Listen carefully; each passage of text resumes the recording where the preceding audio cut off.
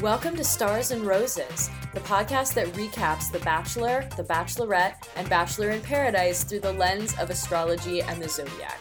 I'm your host, Hannah Piper Burns, and I can't wait to give you the celestial lowdown on everyone's favorite reality TV dating shows. Thank you so much for coming on this journey with me.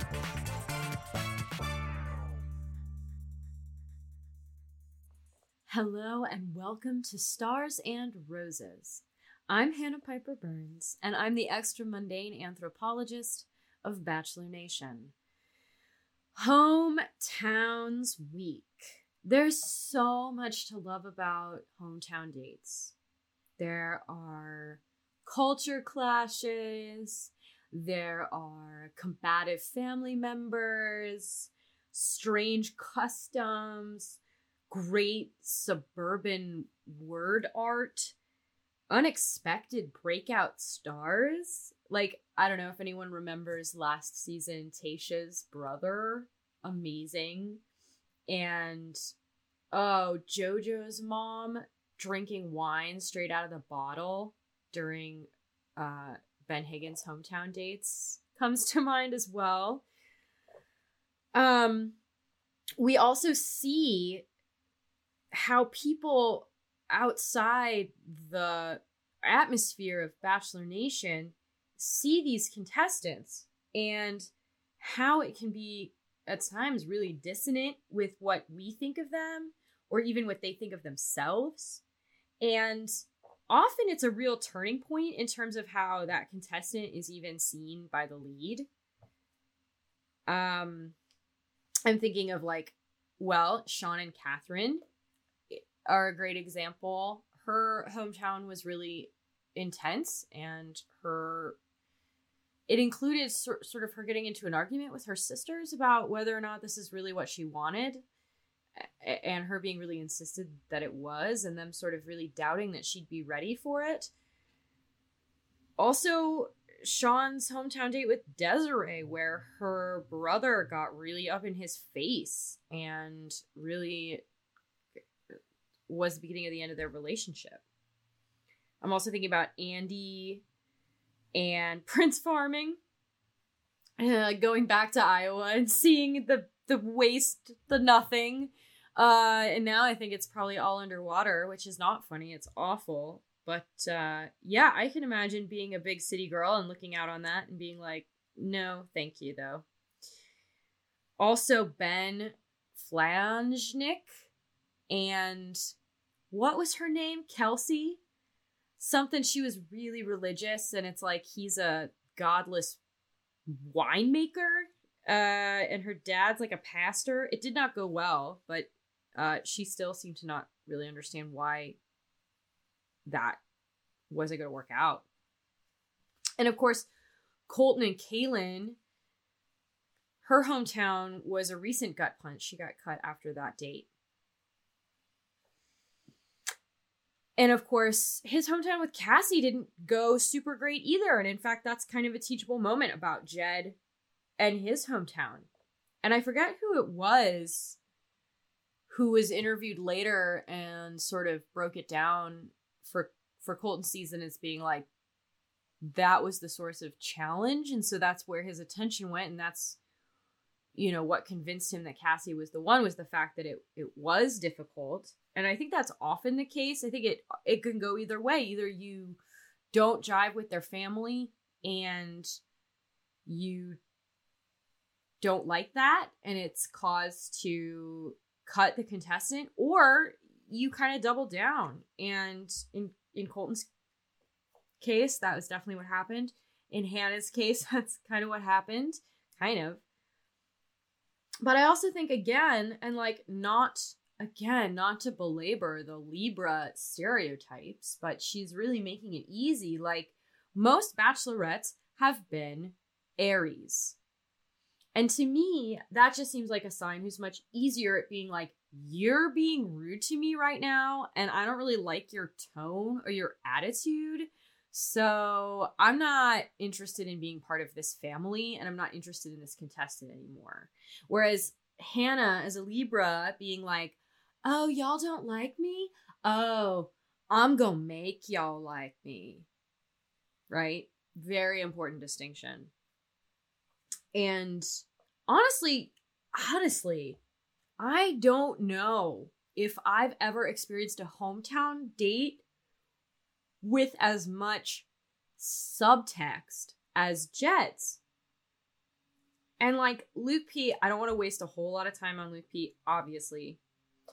His hometown had a lot of subtext, but it's in the way that all villain hometown dates do. And most of those are women. I'm thinking, again, off the dome, Courtney Robertson from Ben Flajnik's season, or Vienna Girardi from Jake Pavelka's season, where we know they're the villain of the house, and then we, find out that they have a family that loves them and sees them in a totally different way than we've come to see them, right?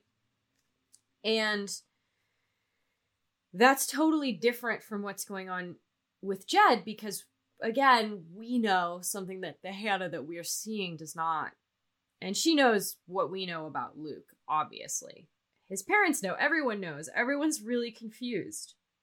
But there's just so much to watch closely with Jed's hometown and to try and decode from the sort of cryptic women in Jed's life. And not to jump too far ahead, but I also haven't remembered the last time I was so thrilled during a rose ceremony, because obviously there's like spoilers out there. And there was a moment when we thought, my friends and I who were all watching and my sweetheart, we all thought maybe Jed was going to get cut. We knew Luke was not going to get cut because we've already seen what happens next week. But I really thought she was going to cut Jed because of that really bizarre hometown.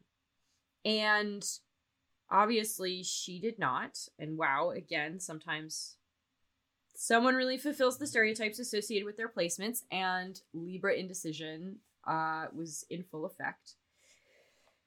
It reminded me a little bit about it reminded me of Caitlyn's season, where because she had intimate relations with Nick before the designated time in the process, she didn't do the steps. She didn't work the steps right. They had to switch the order of the hometowns in the fantasy suites. So I believe it was like 4 people went to the fantasy suites and then 3 people went to hometowns. I don't remember exactly, but Caitlyn's a Gemini, and that's more of a Gemini solution to the problem. Like, oh, let's just like get in there and rearrange some things around and we'll make it work. Whereas the Libra solution is to just not make a decision. Anyway, I thought all 4 dates, actually, even though Jed's was the most interesting, we were all kind of waiting to get to it. And then after it was over, really waiting to see what happened. That's kind of dominating the B-plot of the show now. Because no matter what's going on screen, we're thinking about the fact that Jed is pulling off the heist of a lifetime. But each of the dates had some really interesting kind of contradictions that we learned about the contestants. Like, for example, okay, let's talk about Peter the Labrador of men. I just felt like, especially during this date, he just looks like he's just about to want to play fetch. Like, you could just pull a tennis ball out of your pocket and be like, ooh, who's that? Who's that? And throw it. And he would just be like, ha, ha, ha, ha, ha. I don't mean that. I think it's a compliment. I like Peter just fine. Sweetie sweetheart. Lots of Virgo. And he sees himself as slow to open up, which is a Venus in Virgo trait, classically. But then you have his brother, who's like, I'm the pragmatic one. He's the hopeless romantic. And it's sort of like, wow, that's interesting. We see him as very pragmatic. We see him in a very specific way. And his family sees him as very impulsive. And then, of course, Luke. Luke's like the gentle giant, the peacemaker, according to his community. It's so bizarre. And it's like, I just kept getting the feeling during especially that Sunday school portion of that date that they were referring to some character from Of Mice and Men, that somehow in their eyes Luke is both characters from Of Mice and Men. And it's bizarre. And then of course Jed, you have all that Capricorn, and yet next to his family, next to these women, he seems positively like warm and inviting. Of everyone, Tyler really is the only one who seems the most aligned in identity between how he sees himself, how Hannah sees him, and how his family sees him. Of all of the dates, that the most congruence in self-image and the way they seem to others seem to be for Tyler. Now, there's, astrologically speaking, there's explanations for these kinds of contradictions. And there's layers to them too. I mean, astrology is about the ways in which people are complicated, not the ways in which people boil down, which is why it's really hard to speak about it in a really efficacious and efficient way sometimes. That's my challenge. And I feel like when I start kind of trying to connect all the dots with someone and talk about all the different ways that their chart or their placements break down, it gets really overly complex really fast. And being an astrologer or being into astrology is, I think, so difficult because it's not just about how you interpret these things. It's not just about learning. It's about learning how to talk about it and learning how to teach it to people who haven't necessarily memorized everything or haven't done all the work that you have and don't want to, nor should they have to. That's your job. Anyway, if you know your birth time, we don't know the birth times of these contestants, most of them, but if you do know your birth time, then you can calculate your ascendant. And actually, a good astrologer can give you a pretty good idea of your ascendant if you know the time of day that you were born and other placements like your sun sign, because your natal chart is a map of the sky when you were born. And so if you know where the sun was, right, and then and the general time, so let's say your mom was watching Late Night with Jimmy Fallon when you were born or right before you were born, so you know that you were born very, very, very late at night or very early in the morning, then a good astrologer can do some geometry, figure out, where the sun was breaking, like where the horizon line was when you were born. And that's your ascendant. And that is also your first house. And your ascendant is your mask. The ascendant is often how people see you, or it's how your sun sign protects itself from the world. And I think that's often a really important piece of the puzzle, and especially with these contestants in terms of like how they might see themselves and how they in their ITMs, in their interviews and in their interactions versus how we see them. The mask, a great embodied astrologer, Blair Bogan in Los Angeles. I took a workshop with her at Sister Bride on Instagram, and she talks about how the ascendant is like the easy mask. But it's not just about your ascendant, because it's also about the planet your ascendant rules. So for example, I am a Scorpio ascendant, But when we did sort of an ascendant exercise in this workshop, I was giving off a much kind of warmer energy, a much more kind of curious, expansive energy than I've talked about Mars energy before, the drill. And I think some people who know me might get that off of me sometimes, the drilling that the planet Mars, which rules Scorpio, the effect that it can have. I apologize. There's some kind of leaf blower, weed whacker situation happening outside. But my Mars, which rules my ascendant, is in the sign of Sagittarius. I have a Sagittarius stellium. So it's expressing more in that style. That's the party that it's at. That's the filter. That's the set of presets, maybe. That's something I've noticed actually a lot of Bachelor Nation influencers have been doing recently, is selling photo presets. It's like their own set of glasses, their own filter on the world, their own reality modulator. And so if you know where your ascendant is, what rules it, where that is, you can start to maybe get an idea of how people see you and how that might be different from how you see yourself. And if you know your ascendant, you know that's also the location of your first house, and you can count from there. So my, again, ascendant is Scorpio. So my second house is Sagittarius, third house Capricorn, fourth house Aquarius, and the fourth house.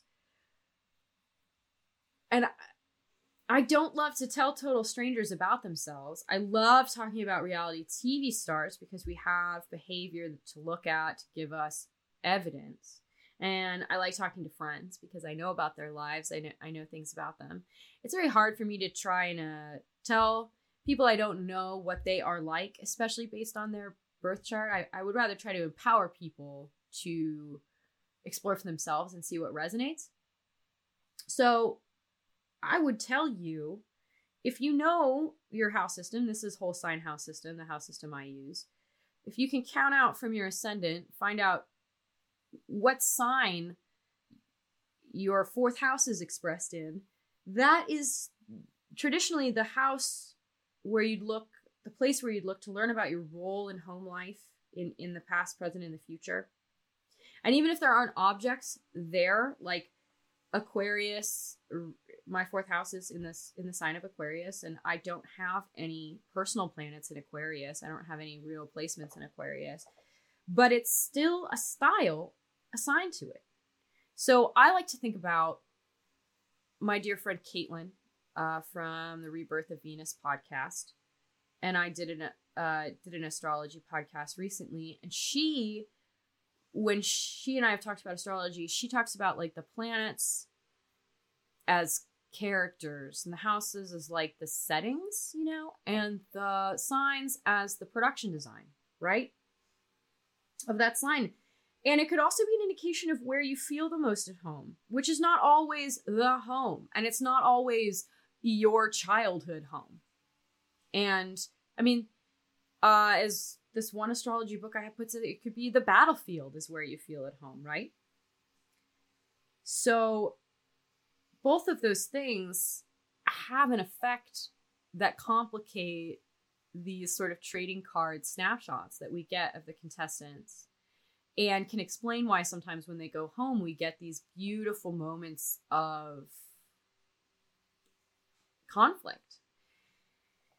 And next week, I mean, the good news is we know we're still only getting 3 fantasy dates. We'll be in Greece, it sounds like, and we'll be on Windmill Watch for sure. So until then, thank you for being on this journey with me, and I can't wait to see where it goes.